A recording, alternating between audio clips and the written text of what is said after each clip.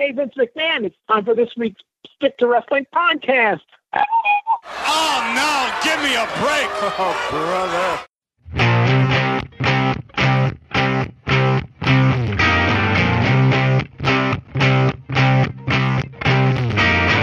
I don't want anybody else. When I think about you, I touch my audio device and I listen to the Stick to Wrestling podcast. I want to thank the Divinals for writing that song about their favorite podcast, Stick to Wrestling.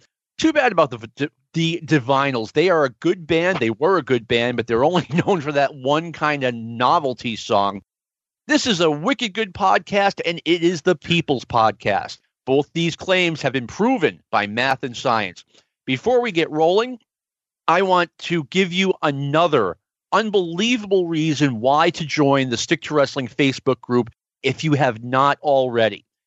After last week's podcast, John Horton was good enough to tell us that he grew up a few doors down from the Welcher, Katsaboulis. Lived a few doors down from me in the 50s through the 70s. And he had promised Watts sponsorship money, and that's why he was now known as the Welcher. He was, among other things, in the liquors business, and his family still is. And he has a picture up on the Facebook group of Cat's Liquor and Spirits or whatever it was. So, John, thank you for that.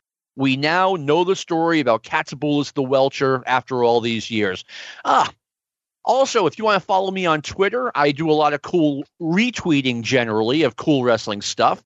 Just search for John McAdam and follow me. I do this about once a month. If you'd like to donate to the show, if you'd like to throw a few bucks our way, say thank you. My PayPal address is prowrestlingarchives@gmail.com. No amount is too small. If you want to throw me $5, that's fine. No amount is too large either. And with that all said, I want to bring on our returning guest, Mr. Chris Tabar. Chris, how you doing? Oh, John, I'm doing great. Thank you for having me back. I guess you didn't learn your lesson the first two times. I learned very slowly, sir.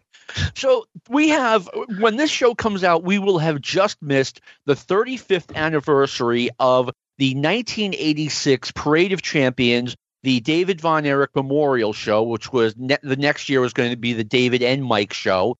And there was a lot going on in wrestling during this time. We're going to talk about all of it. Within a month, we had WrestleMania 2, we had the Crockett Cup, we had the AWA's Wrestle Rock, and now we've got the 1986 Texas Stadium show. Tabe, in general, what did you think of this event? I thought it was kind of mediocre, and it kind of felt like there wasn't really a main event, even though you had the Von Erich six-man tag title, and you got Rick Rude defending the quote-unquote world title. It just felt like it felt more like a house show, like maybe a Fort Worth show, rather than a Texas Stadium. Because the previous years you had the NWA World Title, you had all kinds of stuff going on. This one, not so much. Little background: at the end of 1985, World Class did this thing where they said we're leaving the NWA because Ric Flair keeps getting himself disqualified. We're no longer recognizing him as the World Heavyweight Champion. So they took their American heavyweight champion, who was Rick Rude, and declared him the world-class world's heavyweight champion. And I was a fan back then, and I definitely took a wait-and-see attitude about how I felt about this title. I think Rick is he eventually became a tremendous wrestler. In 1985-86, he wasn't. And I don't feel like he was at the stature, at the level to be your first world champion. Rick Rude 1992, maybe. Rick Rude 1986, not so much. And it kind of just looked like a Bush League moment where your guy, he's the American champion one minute, he's the world champion the next, without really anything happening. It felt kind of cheap. And one thing I noticed too, they announced that this belt can change hands on disqualification. So guys like Rick Rude, if you want to go out and push the referee or something in order to keep your title, wrong. The title is going to switch hands. That sounded good on paper until, and I remember them doing this, they did it with Rick Rude, they did it with Chris Adams, who eventually beat Rick Rude. Like they'd get on TV and wrestle non-title matches and lose those. Oh yeah. And did they actually ever have a title switch on a DQ? I don't remember them actually doing that. They did not do that. as you know, I went through about the World Class week by week, thanks to the WWE Network, rest in peace. And but I stopped with this Texas Stadium show, so I didn't carry on. So I didn't actually find out if they did any title changes by DQ, and if they didn't, what's the point? Wasn't that the whole issue? Is that titles? There were too many disqualifications in title matches, and then all of a sudden there aren't any, just because Ric Flair's gone? Yeah. Here's how I kind of looked at it, okay? Now the champion has to stand and fight. There's no reason to go out and get disqualified. You have to win the match. That's kind of how I looked at it in my looking at wrestling in a kind of a Marks way, the way I did in '86. Okay, I can buy that explanation. If you know disqualification's not an option, then all you've got left is to try and win. Okay, I can live with that. Yeah, and I kind of went through my mental Rolodex of every world-class champion from Rick Rude, who was in the beginning, to Kerry Von Erich, who eventually lost the title and had the title merge when he lost to Jerry Lawler, which he lost. He didn't lose on it by pinfall, of course, because it's Kerry. And I can't think of a single one that changed on DQ. So you kind of think they'd use that to like take the belt off Kevin Von Erich or something, like a little bit of controversy. Well, and just to remind people that it actually can happen, even if it is, you do something with Kerry or Kevin where the heel pulls the referee in the way and he gets punched, but Kerry punched the referee, he gets disqualified, that kind of thing. Although that's kind of a cheap way to lose a title, but maybe do that just to remind the fans that it could actually happen. Yeah, and we'll talk more about this later. I actually thought Mark Lawrence did a really good job in commentary during the matches that he broadcast, but we'll get into that more later. And another thing, too, like with Rick Rude having the belt, the main event of the show was Rick Rude versus Bruiser Brody. They did a fan vote where you sent in a ballot and said, okay, this is the guy I want wrestling for the championship, but they eliminated the Von Erichs. They said the Von Erichs had to challenge the Fabulous Freebirds for the 6-man titles, and thus none of the Von Erichs would be eligible. Yeah, and so that eliminates pretty much all of your good challengers. So the only other face of any stature at all is Bruiser Brody, or I guess you could go to Chris Adams, but Chris Adams he's quote unquote still injured with his one eye, so he's not going to wrestle a world champion. I didn't like the setup. Yeah, we can get into it later. I didn't like the match either, but whatever. You know what, though? This event is definitely missing the star power of a Ric Flair. No questions asked.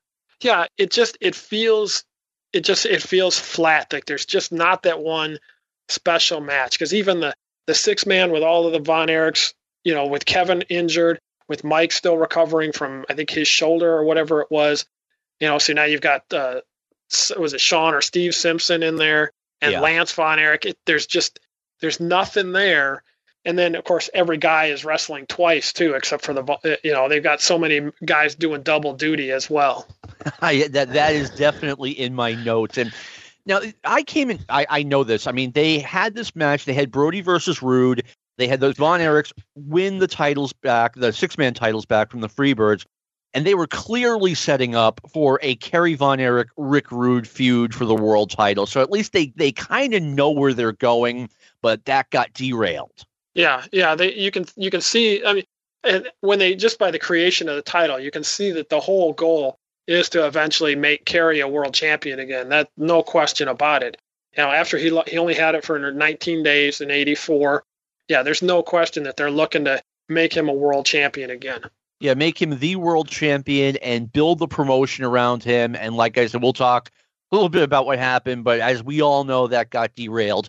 Now, this show drew over 24,000 fans, which can be looked at two ways. They had about 30,000 the year before. They had about 40,000 the year before that. So we're definitely trending in the wrong direction. That said, 24,000 fans for this event in a vacuum, I think is very impressive. Oh, I agree. I had in my head when I went to rewatch it that they actually drew something like 10 or 12,000. But then I'm watching, and you look, they showed shots of the stadium, and the stadium looks pretty full, even for an 80,000 seat stadium or whatever Texas Stadium was. There was a lot of people there. But then Bill Mercer said that there was thousands waiting outside. There was a huge traffic jam waiting to get in. I'm like, Bill, they do this every Sunday in the fall with the Cowboys drawing way more than this. I don't think traffic is going to be a problem. Well, it's Von Erich land. They have to make stuff up. They have to say it's a sellout even when you see empty seats. But, I mean, the crowd looked good on TV. It absolutely did. Yeah, kudos to them for drawing that crowd with no Ric Flair, with Kevin injured, with no Von Erich wrestling for a world title. Kudos to them for drawing that. No question. That's a great house for them to draw.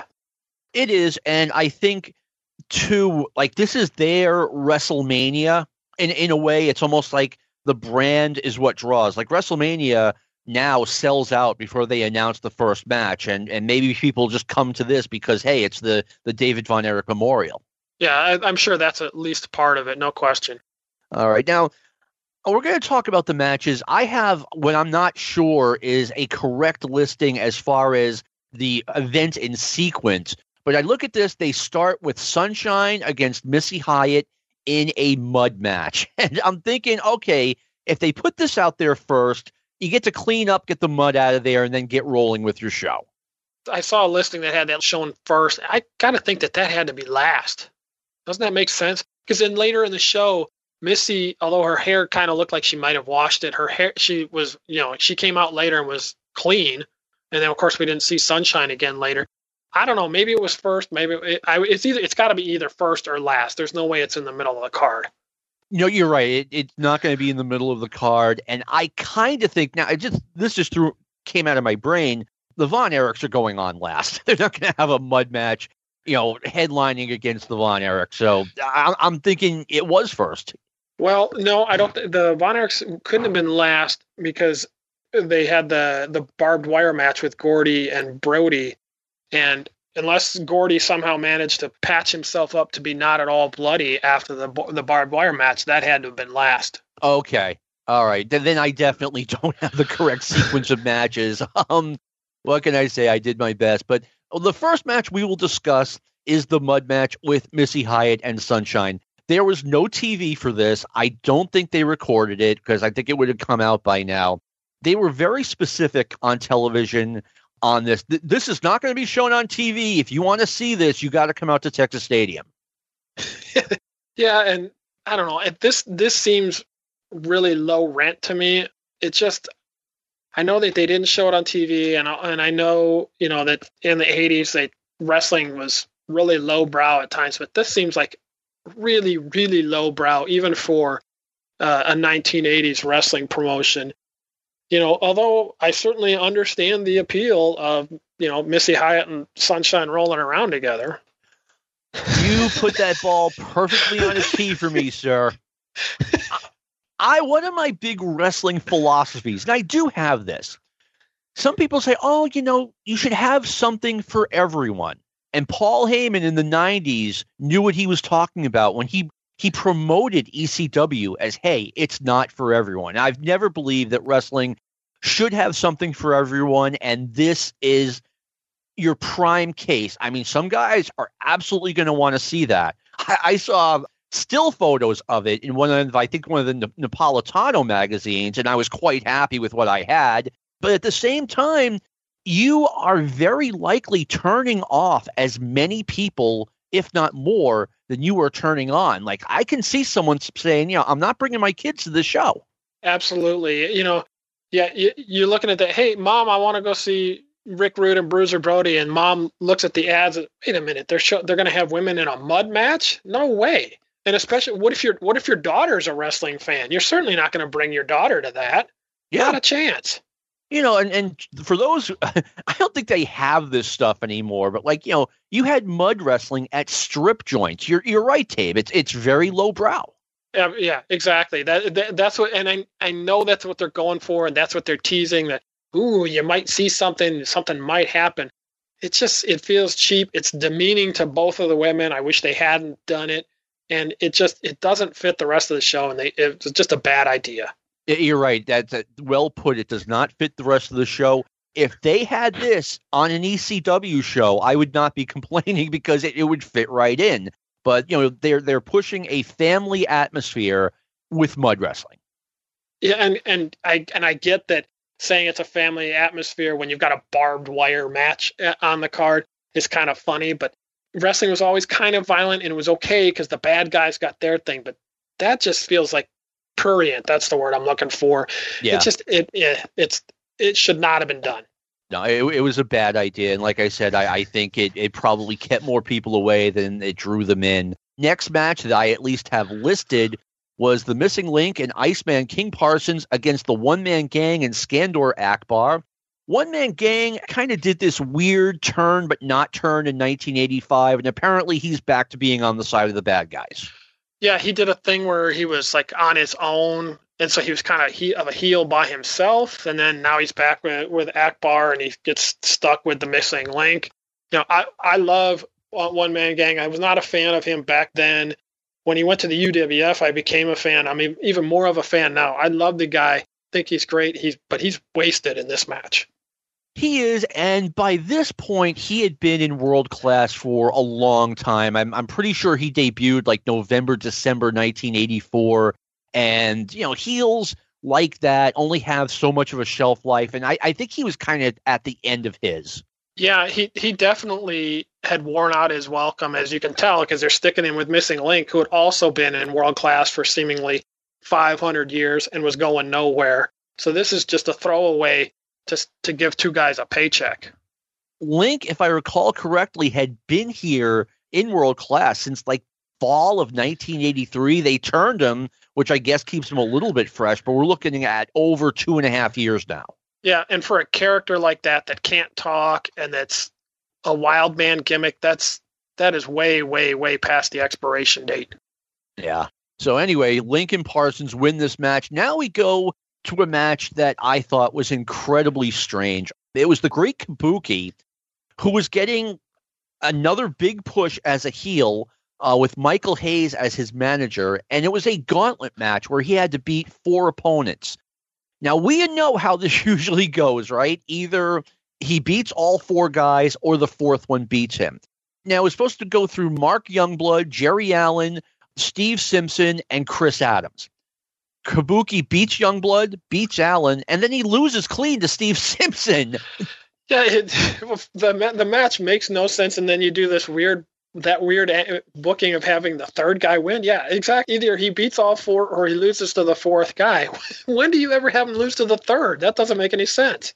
Here's the only way it makes sense, and this isn't even me defending it. I'm just saying, sometimes if you book in a non-linear manner, which they're clearly doing here, it seems more realistic. But that's all I got. I mean, I kind of remember watching this live and throwing up my hands saying, you know, what are they doing there?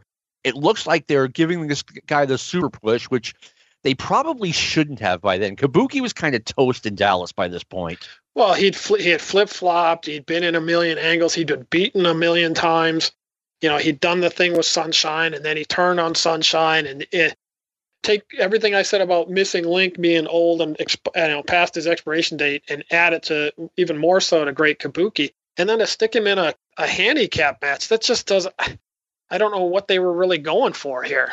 No, I totally don't either. It makes no sense, but he had been there forever, and I felt bad for Kabuki because it was a really cool novel gimmick in 81, 82 when they first started using it, and everyone just copied him. They had Kendo Nagasaki in Florida, they had the Ninja in Mid-Atlantic, they have, you know, whoever I'm forgetting, but you know, that really rolled Kabuki. Yeah, it was a really cool gimmick.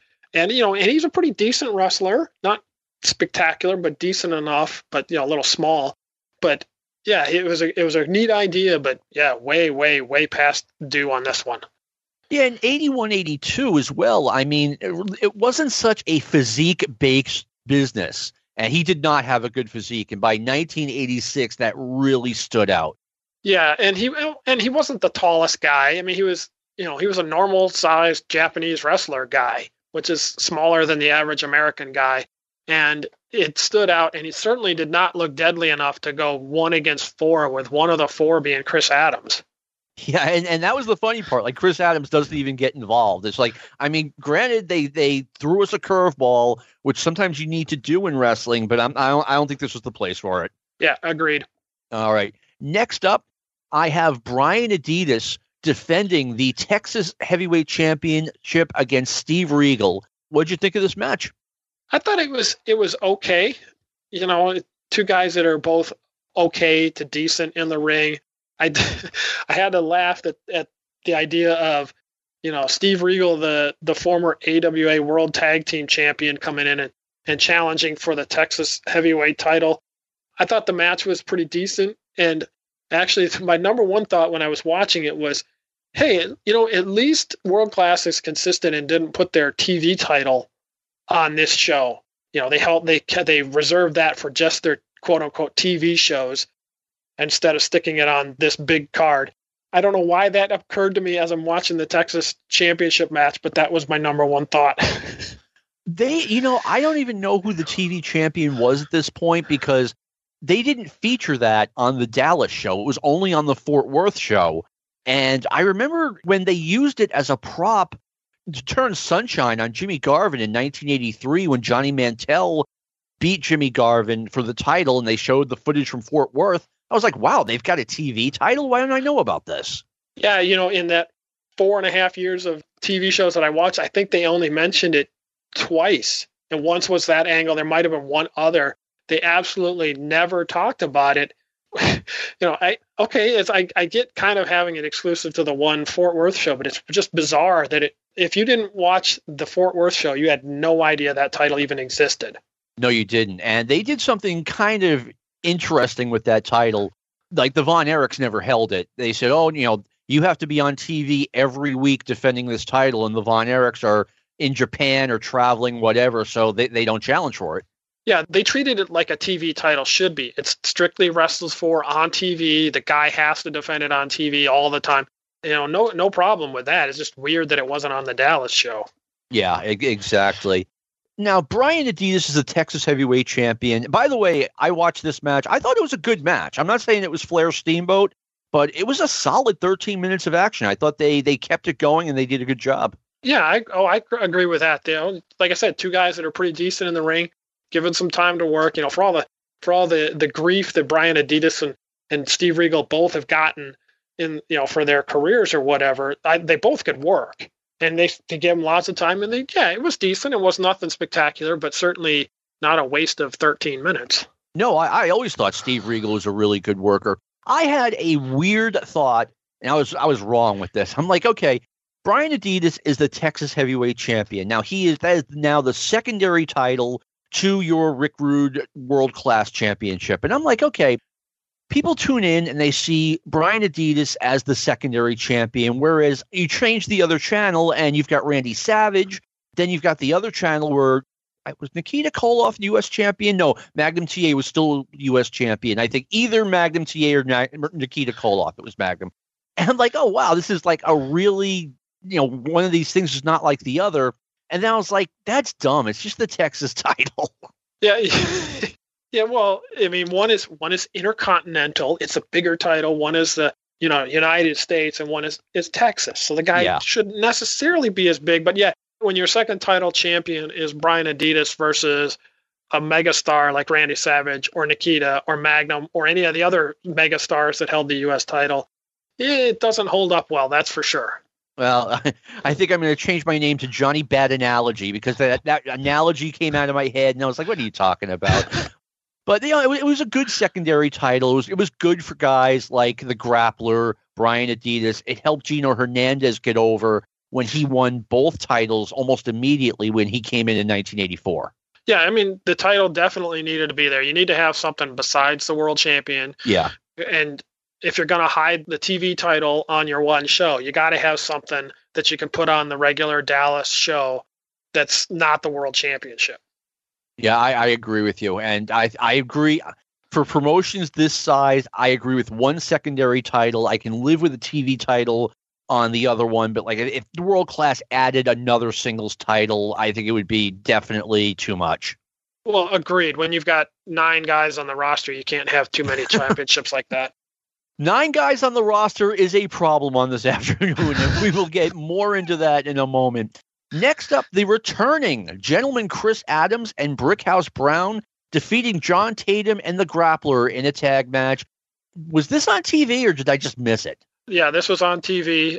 It was actually a pretty decent match. Nothing spectacular, but there's something in the aftermath that I want to talk about. But yeah, this was decent. Not like I said, nothing special. But that's exactly the problem with the whole card. I mean, you're in the middle of the show. You've got a quote unquote big tag match, and it's nothing special with four guys that aren't really going anywhere. Oh, no, and Chris Adams was returning to action after a fake eye injury. He wanted to go home to England for a while, and we'll talk more about Chris as this goes on. But it looked like he wasn't getting a big push based on what was going on during this afternoon. Obviously, that changed when Kerry got hurt. But, I mean, what thought did you have on this match? 'Cause I have a couple. Like I said, it was all right, and I thought Chris did a decent job of covering for the eye injury. And I can imagine wrestling with a patch on is not real fun. No. Whether you have vision problems or not, I imagine that's, especially what if his vision is actually not great?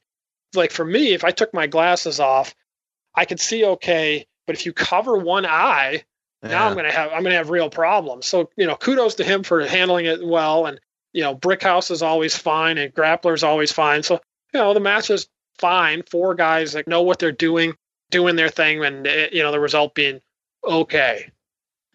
Yeah, the one thing I want to talk about, Missy Hyatt had just gotten in the business, I want to say like November or December 1985. So she's like 6 months in and still brand new. And it was one of those things, like as soon as she got in, she was Tatum's real life girlfriend. And in a way, I'm sure Tatum looked at her as a meal ticket. Like, wow, if I incorporate her into my act, I'm going to get big. But she was immediately too big a star to hitch to John Tatum. Yeah, she kind of burst on the scene and has that like a larger than life presence. She's never really been my cup of tea exactly, but she certainly comes across well on TV, and she was annoying as heck and was immediately a much bigger star than him. Yeah, and as someone watching this, you're like, okay, you're kind of nothing against John Tatum, who I thought was a talent, but he's not a big enough talent to pair with Missy Hyatt.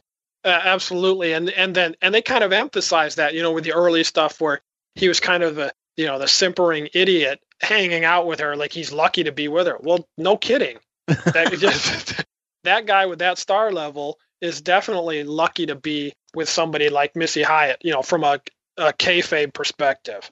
Yeah, but I mean, she totally outshined him. And fast forward about 10 years later, you've got Sunny with the Body Donnas, and it's like we know, like she just outshined them to death. And this was the first time I ever saw this happen. Yeah, exactly. Yep, absolutely, she outshined him.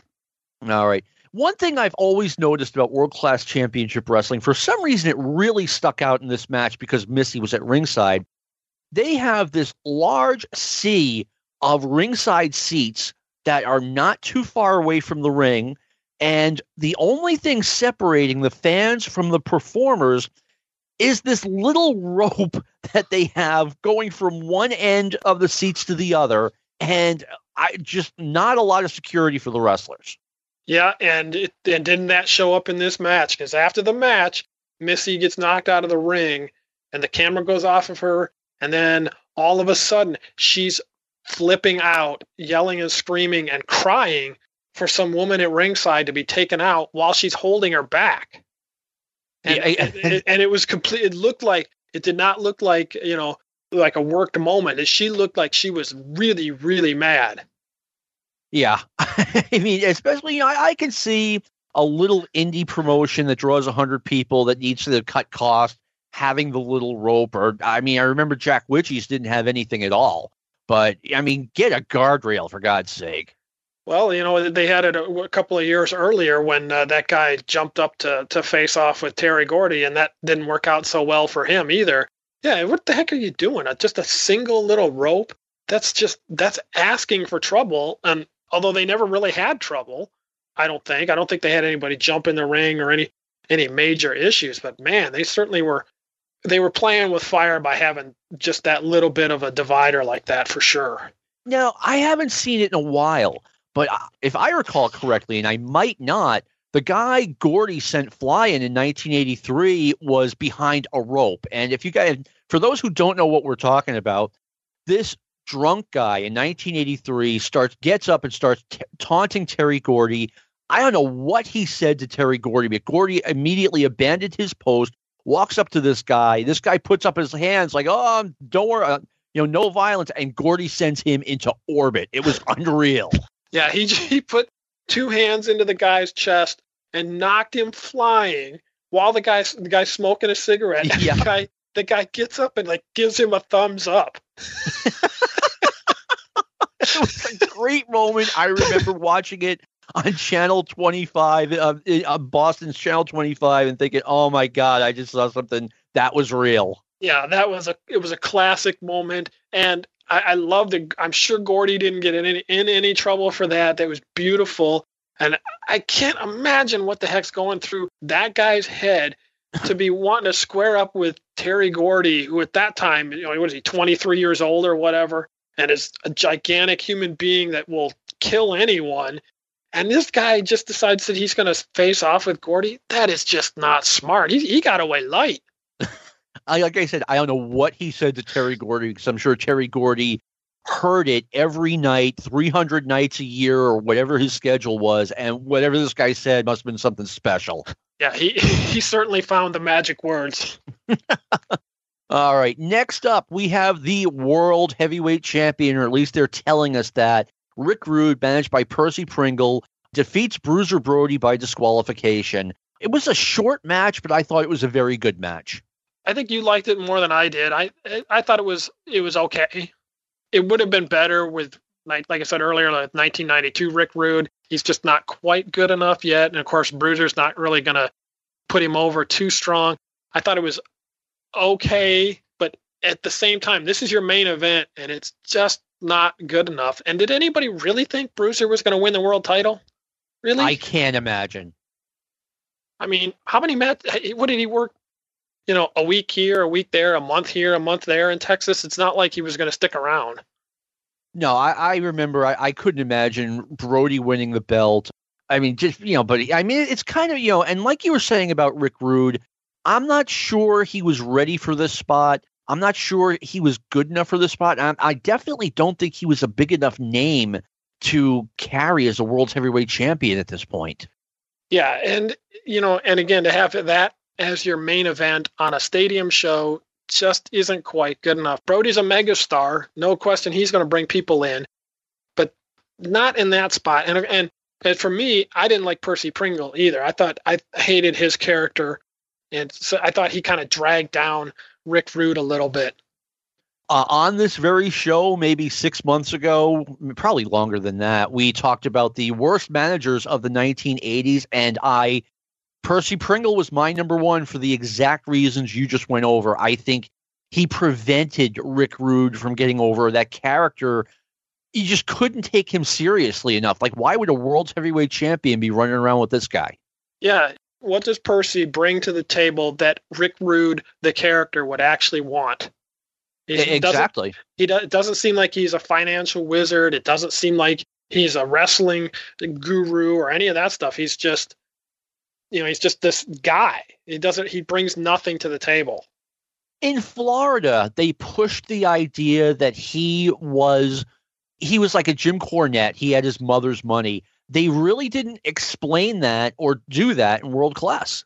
In one of the first vignettes with Percy, they showed him, and I want to say it was in an apartment or something like that, and he wasn't, the fancy guy that he would become. They definitely did not let you think that he was rich. That's for sure. I don't remember that segment, but if they did it in an apartment, that's not good. One thing I noticed about Rick Rude, now we're saying he's not ready, but even by 1986 standards in wrestling, he had an insane physique on this day. Yeah, he sure did.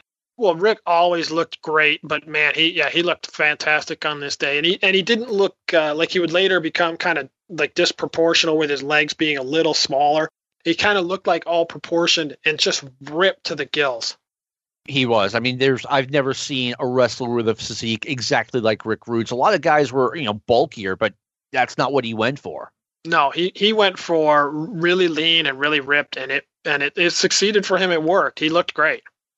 I want to talk about Bruiser Brody a little bit. There are people who say that, they couldn't have done Bruiser Brody at Hulk Hogan at a WrestleMania had Brody not died. Rick Rude is a big guy, right? And Bruiser Brody is a head taller than Rick Rude and a lot thicker. He's such a big guy, he made Rude look small. He did. He really made like you said, Rick is a big, big guy, and Brody just absolutely dwarfs him. Yeah, the size definitely a stark contrast between the two. Yeah. All right, then we get the main event, which is it's kind of positioned as the main event. It's got the Von Erichs in it. It was scheduled as the Fabulous Freebirds, Hayes, Gordy, and Roberts against Kerry, Kevin, and Lance Von Erich. It was a Canadian lumberjack match with Fritz Von Erich at ringside, and he was going to whoop Michael Hayes behind. It turned out to be Steve Simpson subbing for Kevin Von Erich. Kevin is out there with his arm in a sling. There's no question in my mind that if there was any way Kevin could have gutted it through this match, he would have. And for him to be out of the Texas Stadium show, unable to perform, just goes to show you how much Kevin was breaking down by this point. Yeah, I thought the same thing. There was never any doubt in my head that he was legit injured, and that it must have been really bad if he's not on this card. Because it's like you said, it's their WrestleMania. And for the second biggest star in the family to not work the show means he had to have been really messed up. No, Kevin, say what you want about Kevin. He was a warrior. And if he couldn't go, he definitely legit couldn't go. Absolutely. No question about that. All right. Fritz Von Erich. Let's talk about him for a minute. I turned 56 years old in a couple of weeks, in about 4 weeks. Fritz Von Erich is 56 years old here. And if I could go bring him back in time to 2021, I could introduce him as my dad, no problem. That is the oldest 56-year-old I've ever seen. You're kidding. He was 56 on this show? According to Wikipedia. Wow. I mean, I know in my head, I know he always looked older than he was, but yeah, no kidding. He's 56. Oh, my goodness. He would have passed for 86. At least 75. At least right. 75 or 76. Yeah, no question. I mean, the only thing he didn't have for an old guy is that, a lot of older people they slim down and they kind of lose, their flesh kind of loosens up a little bit. Fritz definitely did not do that. He was still a huge guy and still completely filled out. But yeah, he looked really old for 56 for sure. Yeah, I've seen a bunch of Fritz Von Erich matches from his career, from the prime of his career, and for the late 50s, early 60s, that was a big guy. Oh yeah. Yeah, I've seen one or two. They did a special on him on and showed some of his stuff where he actually worked under his real name, and they had to explain it on the TV show. And he was huge for the 50s and 60s, and still, even in 1986, he's a big guy. He's standing next to other wrestlers. He does not stick out as being undersized. He still kind of looks like a threatening presence, despite looking like he's 75 years old. Now, one curveball they gave me in this match, Kerry Von Erich gets pinned clean in the middle by Terry Gordy. It didn't happen very often in Texas, but when someone needed to get over, Kerry was there for them. He lost pretty clean to Gino Hernandez. He lost pretty clean to Rick Rude, and today he loses clean to Terry Gordy and gets eliminated. I hadn't pointed that out. This is an elimination match. Yeah, he was the first guy gone. And he didn't last very long. It was only 3 or 4 minutes, and then he takes I think it was a double clothesline or something, and then boom, 1, 2, 3, right in the middle of the ring, no funny business, and he's gone. Yeah, and you know what? I don't know if they knew that the Freebirds were on their way out. If they did, that's kind of a mistake. Yeah, and I wonder if they were trying, with the way the match ended up, I wonder if they were trying to push Lance as being a megastar, even though he wasn't going to be around much longer either. I wonder, if Kevin had been healthy, what would the match have looked like? Would Kevin have gotten the win? Would Kerry have gotten it? Would it still have been Lance? That I don't know. the word Lance, and then right next to it in my notes, Superman in capital letters. Before we get to Lance, Steve Simpson, I did not think he was a good choice as a stand-in in this match. You've got Kerry, who's a legitimate star. All three of the Freebirds are stars. Lance is the upcoming superstar. And Steve is just this, I like Steve Simpson enough, but he's this little guy in the middle of it. Yeah, I think they were trying to elevate him by doing that, but wouldn't it make more sense to put Brian Adidas in there? It would have made a lot more sense. Because he's the quote-unquote family friend, and I realized that he'd already worked a match, but so had Steve Simpson. Yeah, he definitely stands out, and I know that they were eventually trying to push that the Simpsons and the Von Erichs were friends, and then Sean comes over and all of that jazz. But yeah, you got the Freebirds, all three of the Freebirds on one side. You got Kevin and Lance, and then the other guy on the other side. Yeah, they could have easily used Brian Adidas. I think that would have made the most sense. Chris Adams would have made a little bit of sense, but he hadn't made up with the Von Erichs yet. So this is Brian Adidas' spot. Absolutely. Agreed completely. Well, so Steve Simpson gets eliminated, and I think we all knew what was going to happen next. It is Lance Von Erich against all three Freebirds in the elimination match. Now, you could be eliminated by being thrown over the top rope, so at least all three Freebirds didn't get pinned, but we all saw what was coming. Yeah. Yep. I think Michael was actually already gone. I think it was only Gordy and you are correct. Gordy and Buddy were left. Yeah, you're correct. I'm reading past my notes. I do have it in there. And of course, we get the new surprise. We did this with Mike, doing it to Jake Roberts, Christmas 1984. Lance now knows how to use the Iron Claw. Yep, and he does it left-handed for some reason, even though he's a right-handed wrestler. and of course, it just looks amazing and clearly just debilitated Buddy immediately. And I wish I could remember what Lance said in his book about that, but I remember him saying that it was a big deal that he was using the claw for the first time, and it looked about as good as when Mike did it the first time. I will say this, the place went wild. Yeah, I mean, it worked. They definitely protected that hold. They did, despite the fact that guys hardly ever lost to it. It certainly was over, and if the whole time those guys were on top, it definitely worked. But yeah. All right. And then finally, we have the barbed wire match. Bruiser Brody against Terry Gordy. This did not air on World Class TV, but it did air on World Pro Wrestling in Japan. I had it at one point. I don't know what I did with the tape, but I remember it being a very good match. So my notes, I actually did go back and rewatch it because I do still have it. My notes on it said that it wasn't very good, but watching it again this morning, I liked it a lot more. It was more bloody and a little more violent than I remembered it being. Still not great, and I didn't think they used the barbed wire all that well. They did go into it a little bit, but they didn't throw guys into it, and it worked as a match. But they actually worked one spot where Bruiser threw Gordy into the ropes, and he ran the ropes like normal, which really doesn't make a whole lot of sense in a barbed wire match. I mean, the match, like I said, the match worked. It was okay. It was pretty good.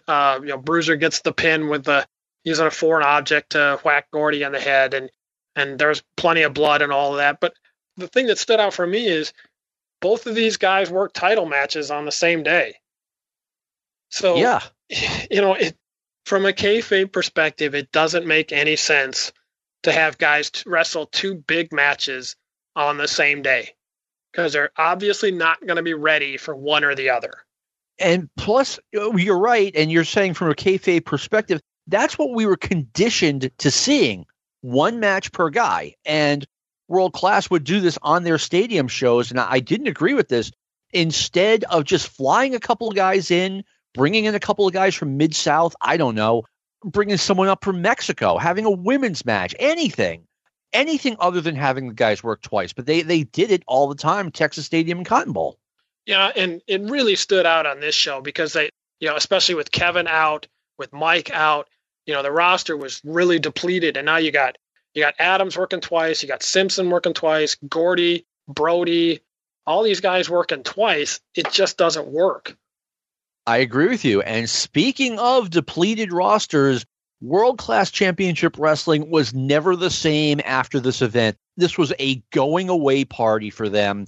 By May 25th, so this is 3 weeks later, Hayes and Roberts make their debut on Bill Watts UWF television. Terry Gordy went to Japan a week after this show, and he immediately, coming back, went to Bill Watts UWF. So the Freebirds are gone. Within that same month, Missy Hyatt, John Tatum, Missing Link, Iceman Parsons, Skandor Akbar, and One Man Gang, just from this show alone, were recruited by Bill Watts and Ken Mantell, and they're now wrestling for Mid-South. So basically, except for the Von Erichs and Chris Adams, your roster is gone, and Rick Rude as well, and Bruiser Brody part-time. Yeah, and they immediately were all freshened up when they went to Watts. Yes. And he immediately used them really well. He brought in the Freebirds, treated them like megastars, signed them to the first $1 million contract, and suddenly they were elevated to a level they hadn't been in 2 years in Dallas. Immediately, like overnight. That $1 million contract angle was fantastic. And it's probably not all that far off from what they actually made. I'll bet they were probably making, what do you think they were each making? Maybe 200? I'm thinking around 200. That's pretty good money for that time frame. And they certainly used them right. Now, wasn't there something with Fritz and Ken Mantell, like it was kind of personal that Mantell took all of those guys? I don't remember hearing it. I don't remember the exact story. Wasn't there something behind it, though? I remember hearing that there was a falling out between Fritz and Mantell. I mean, obviously, there's a reason he's no longer there. It might have been a retaliation on a personal level, but if you think about it, it makes sense from a business standpoint because Watts is going national, and he is also going to raid Fritz's territory. He's going to promote in Dallas, Fort Worth, Oklahoma City, etc. So it makes sense to lure as many world-class stars as you can and give them fresh opponents. Yeah, and he also started taping the Power Pro show right there in Fort Worth, in the Metroplex area there. And yeah, it makes perfect sense. And those guys were pushed, the angles and the pushes that they got were different in the Fort Worth, the Power Pro show than they were on the main UWF show. They were still stars, but it was just handled just a little bit differently. So yeah, from a business perspective, makes perfect sense. All right. Yeah, we'll talk about more about the significance of that, but let's talk about people leaving World Class. Steve Regal, who was a good guy to have around, was soon going to JCP and wouldn't last long there, and then he went to the WWF as an enhancement role. Okay. I don't remember that at all. I certainly don't remember him in the WWF. I don't remember him in JCP. Was he there 20 minutes? I don't remember that at all. He wasn't there very long. He was kind of Jim Garvin's sidekick for a little while, and then he went to the WWF, and they put him strictly in an enhancement role, which, I mean, I talked to a wrestler who did exactly that, and he was like, look, the WWF gave me a paycheck every week, which, the place he left kind of didn't. It makes sense. I'm sure he was making, a decent living, and that's a role where he can be very useful. He can be put in with guys and truly do that enhancement thing because, like he was good enough in the ring that he could carry a young guy and make him look good, and he certainly was willing to bump and to fly all over the place and make guys look good. Yeah, poor Steve Regal. He goes from AWA Tag Team Champion to WWF Enhancement Talent in less than a year. Yeah.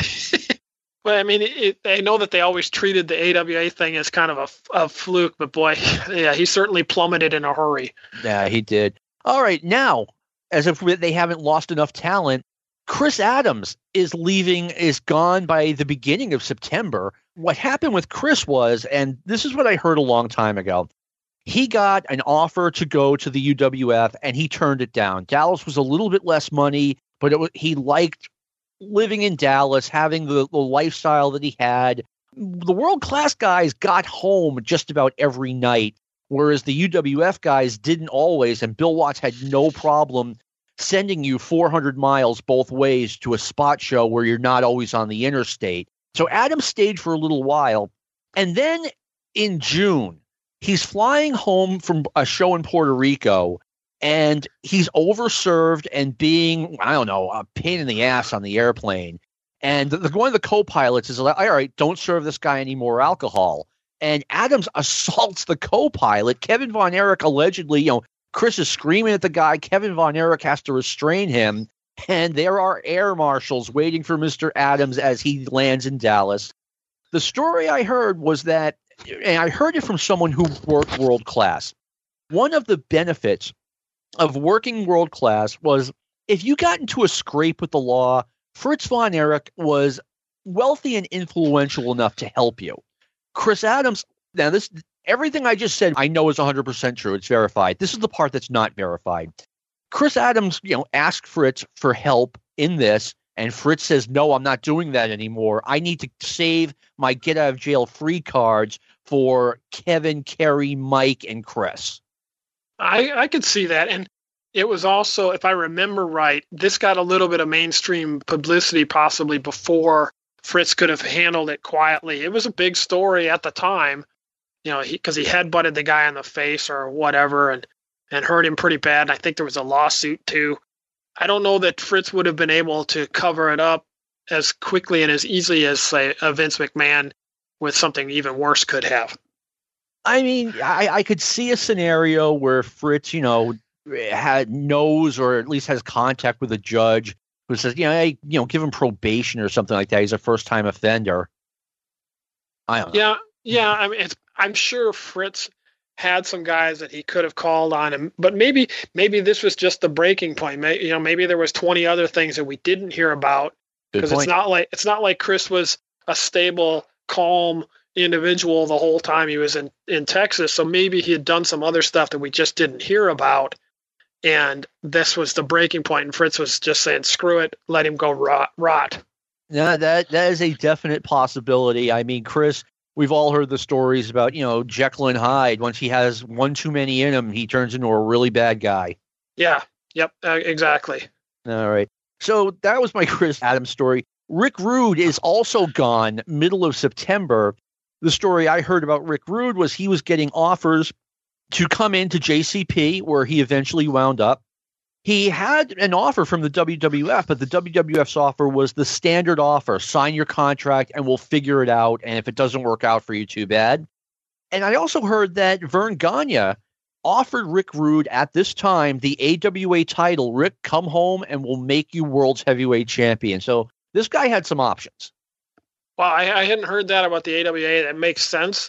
If that was the option, I'm not sure why he chose that instead of going to JCP, where he was strictly a tag team guy with another guy that I can't stand, Paul Jones, as his manager. It seems like to go to the one that's on national TV on ESPN every week as their world champion. That seems like it makes a better decision. Plus, it's home. Yeah. I mean, the AWA was already had already taken major water at this point. And my understanding is Rick Rude sat down with Dusty and Crockett, and they basically assured him that he was going to get a big push. They were going to start by making him the part of the NWA World Tag Team Champions with Manny Fernandez, which was a nice spot. And then they were going to make him a single and give him a big push. Yeah, I can see it. And maybe Rick was forward thinking enough to say that, that life was not going to be good in the AWA, and that it was going downhill. And like you said, the World Tag Team Championship was, especially in 1986-87 in JCP, that's a really good spot, and you're going to make a lot of money doing that. It just seems odd to not take the world title in your hometown, to not go to the WWF, and take a tag team spot instead. And of course, the singles push ended up never happening. No, it didn't. Rick Rude actually wound up walking out of JCP summer of 1987. He made up this crazy story about, Ivan Koloff and Manny Fernandez are the new champions. And then they show us footage of the Rock and Roll Express beating Rick Rude and Manny Fernandez. In Spokane, Washington, my hometown. Ah, okay. Yeah, they showed what's funny about that is that they showed that match on TV twice. They showed it when it happened, because it was a non-title match, and they used it to hype up the rematch of the Rock and Roll Express. And then months later, they show it as a title switch, as if they hadn't shown it on TV earlier. I never knew that, so they got that one past me. What they didn't get past me was it was summertime in North Carolina, and people were at the arena with coats. So that's when I was like, okay, what's going on here? Yeah, I hadn't thought about that, but yeah, people aren't wearing the jackets to the arena in Greensboro in the summer. That's for sure. All right.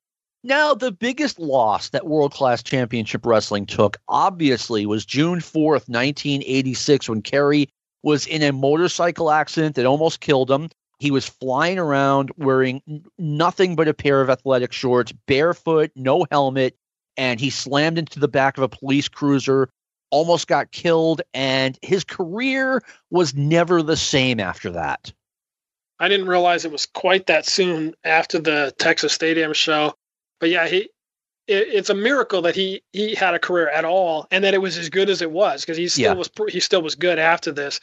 You know, for him to survive that is just unbelievable, because it's not like he was slowing down when he hit that police car. He was, wasted out of his mind or whatever, and drills the car. And how he survived, let alone walked again, let alone wrestle again, is beyond my comprehension. Yeah, and just so everyone knows, it's not like he was going. He was just going faster than this car that was driving. It was a parked car. I don't know how you wound up doing that, but of course I do. Yeah. There's you don't have to guess as to how that happened. Oh man, so we're closing out a very important, I think, 4 weeks of wrestling history. Like, things are changing very quickly in April and May of 1986. World Class, as I mentioned, they drew 23,000 people. By the end of the summer, that was a decidedly minor league looking promotion. I mean, you've got Al Madrill and Brian Adidas as your top heels against Kevin Von Erich and Chris Adams, who's kind of lost in the shuffle anyway. Oh, he was on his way out anyway. And I remember just, that moment where they brought out Madrill and Adidas as the top heels. And I'm like, okay, World Class Wrestling is dead. Yeah, they didn't just kind of roll downhill a little bit. They went off a cliff there. They lost all of their talent other than Kevin Von Erich and Chris Adams, basically. And he was gone, and Adams was gone not long after. They got completely decimated. And yeah, I imagine if you're Fritz, what do you do? What do you do to make it better? Half your roster is now working for Watts. Some other guys have gone to JCP or gone to the WWF. You're left with your son and his friend. And the fake Von Erich is now gone as well. Yeah. What do you do? Yeah, Lance left summer of 1983. And even before he left, I mean, that the promotion had crumbled. I'm going to say this about Verne Gagne, too. It's like, at some point, do you think about closing shop? But it's all Fritz and Verne knew. Yeah, and, I'm sure that they still made money. I'm sure that they were still able to draw some people. But yeah, what are you going to do? Fritz is 56 years old. Did he have enough money that he could retire? Maybe if he sells land, sell some land or whatever, he could easily retire. But maybe he's looking out for his kids. What's Kevin going to do? What's Mike going to do?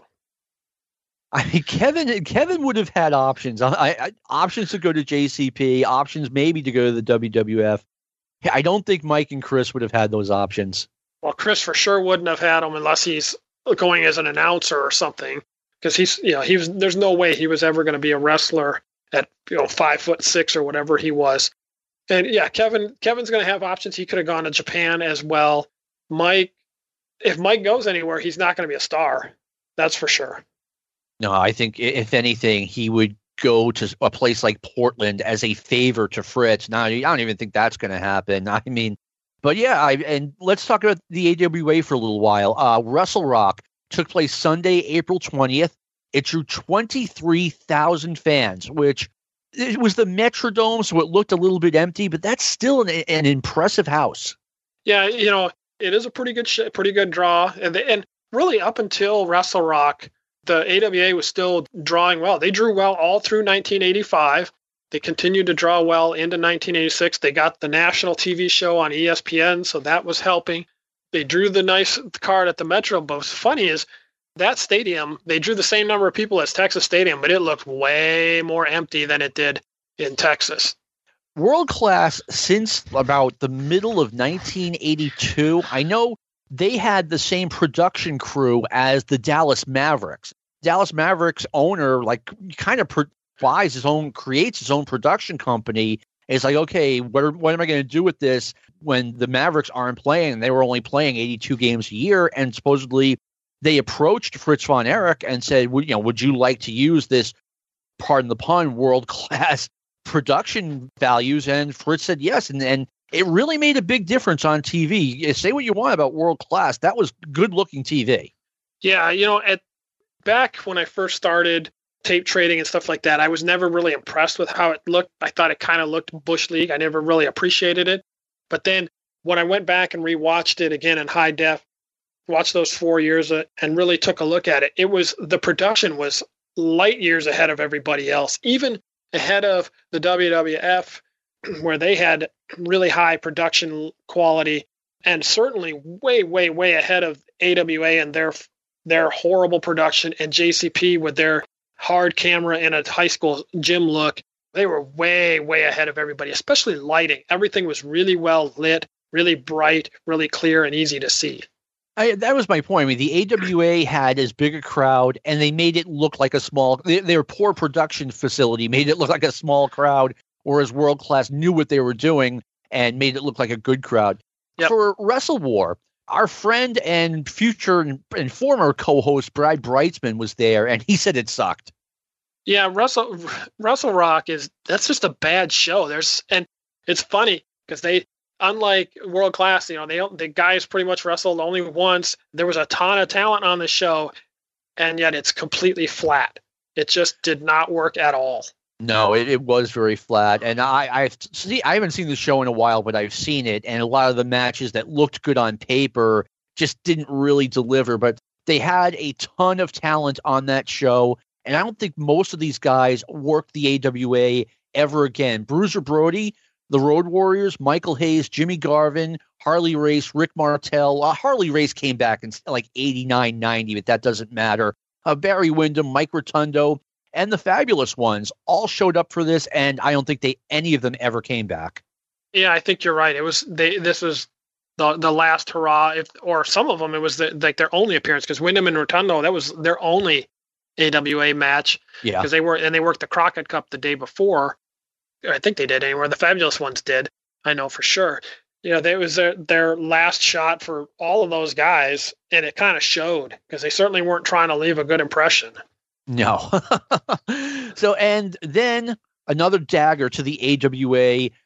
Stan Hansen leaves in a huff after being told last minute that he was going to lose the AWA title to Nick Bockwinkel after he had promised Giant Baba in Japan, and Verne had promised Stan Hansen that he was going to go to Japan as AWA champion.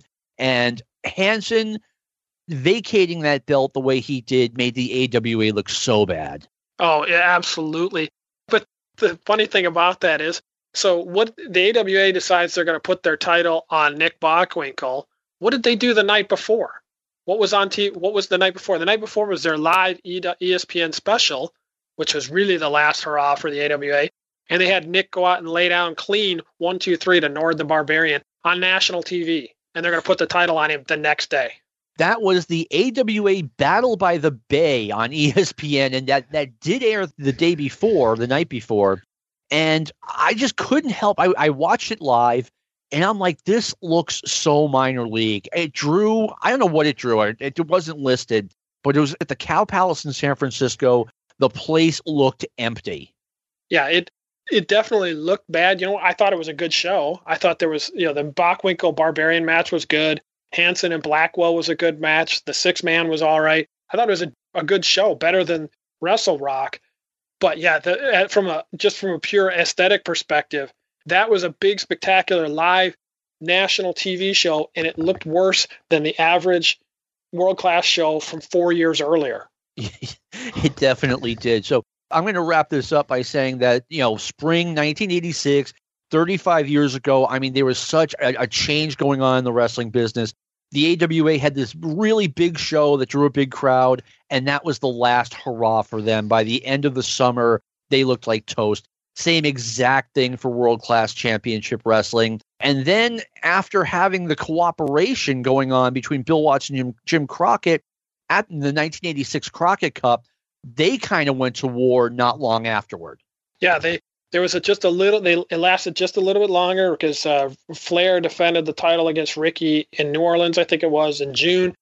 But yeah, that cooperation wasn't long lasting. So now you've got Crockett and Watts and McMahon all going at it with Fritz and Verne just on their deathbeds, basically, as a promotion. Yeah, and it wasn't like that. Coming into the spring of '86, you kind of wrapped that up nicely. A lot of changes going on. Yeah, it was an incredible time to be a fan.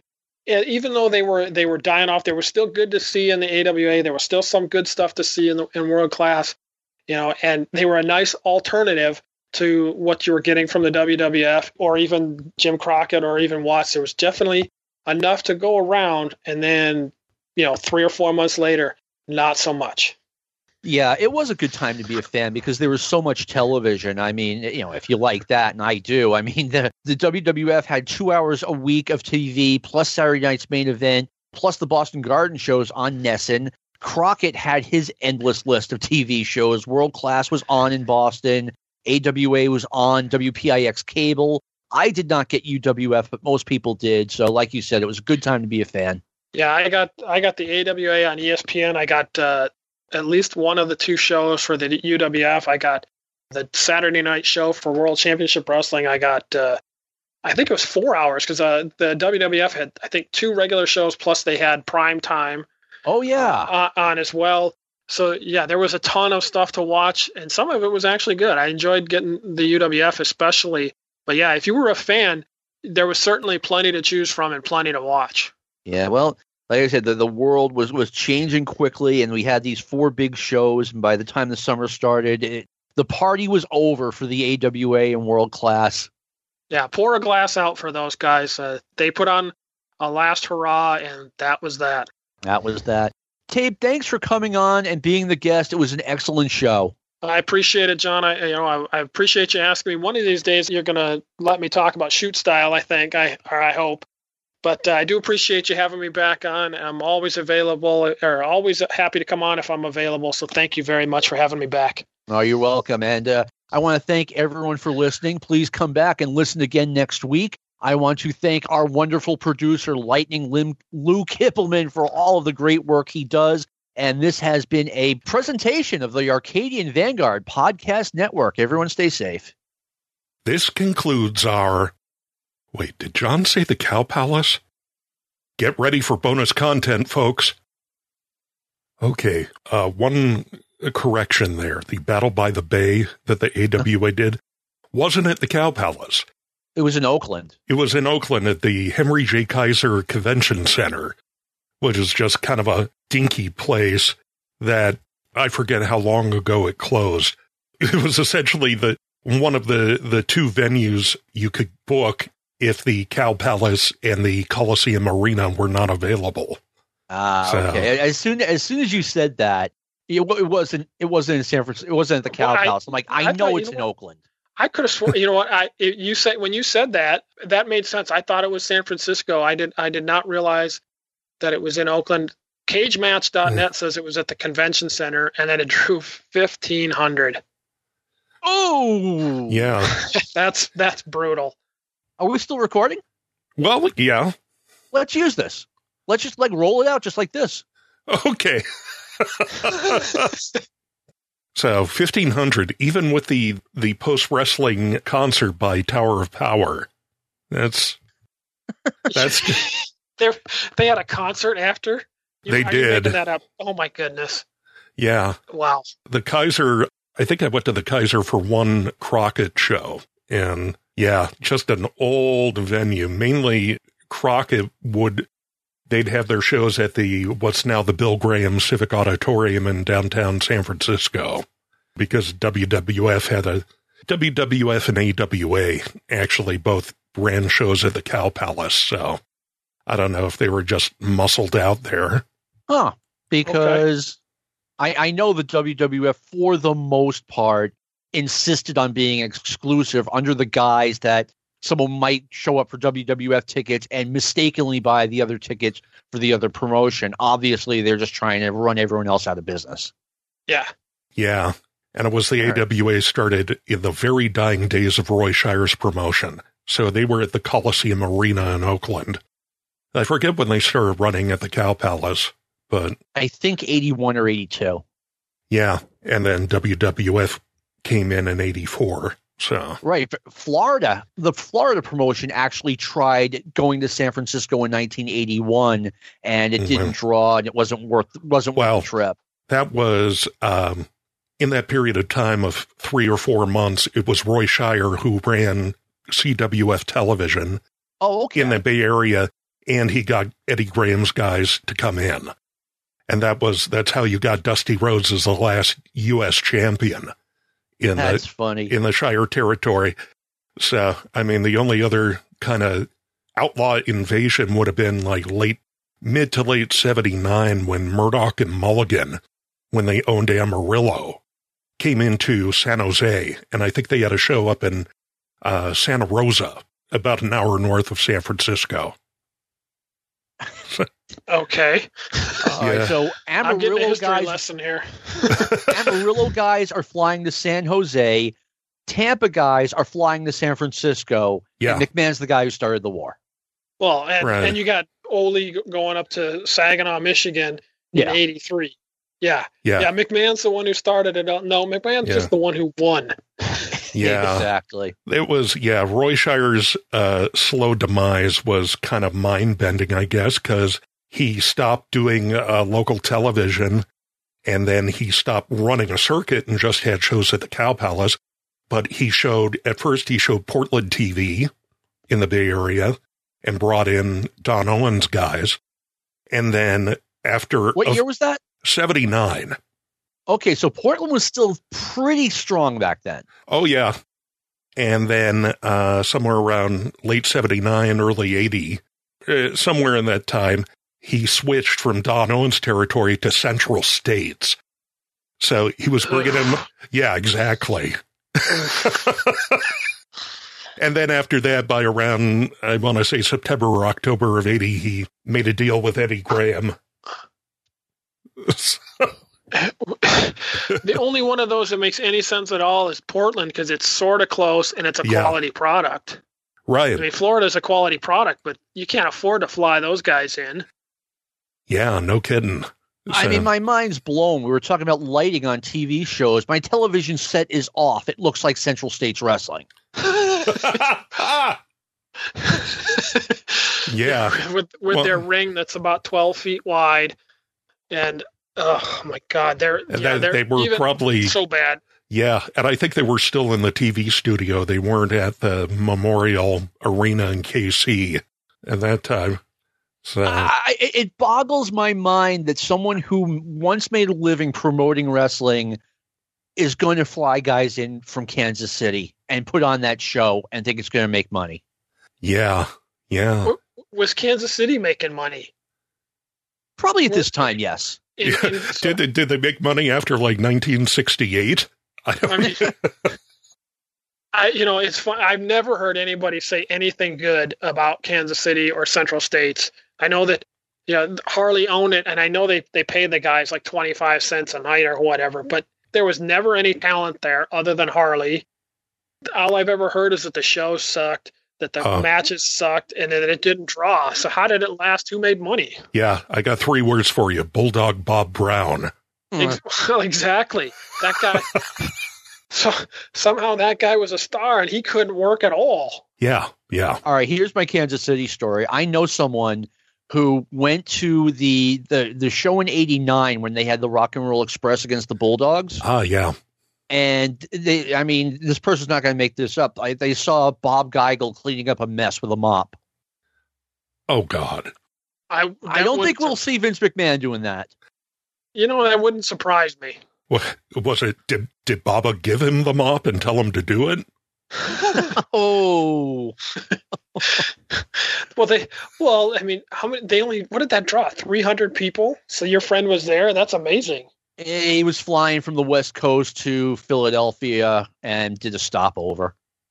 That Meltzer. Oh, Meltzer, yeah. Well, and he actually got he's on the videotape, the commercial tape that got released of that match. He got a credit on the screen for that. Okay, nice little production. Which is what's funny is that got released as a commercial tape, like so Central States, because it wasn't released by the AWA. Central States released it. Like it's got to be the only tape they ever released. One match, 30 minutes long, and Meltzer gets a credit on it.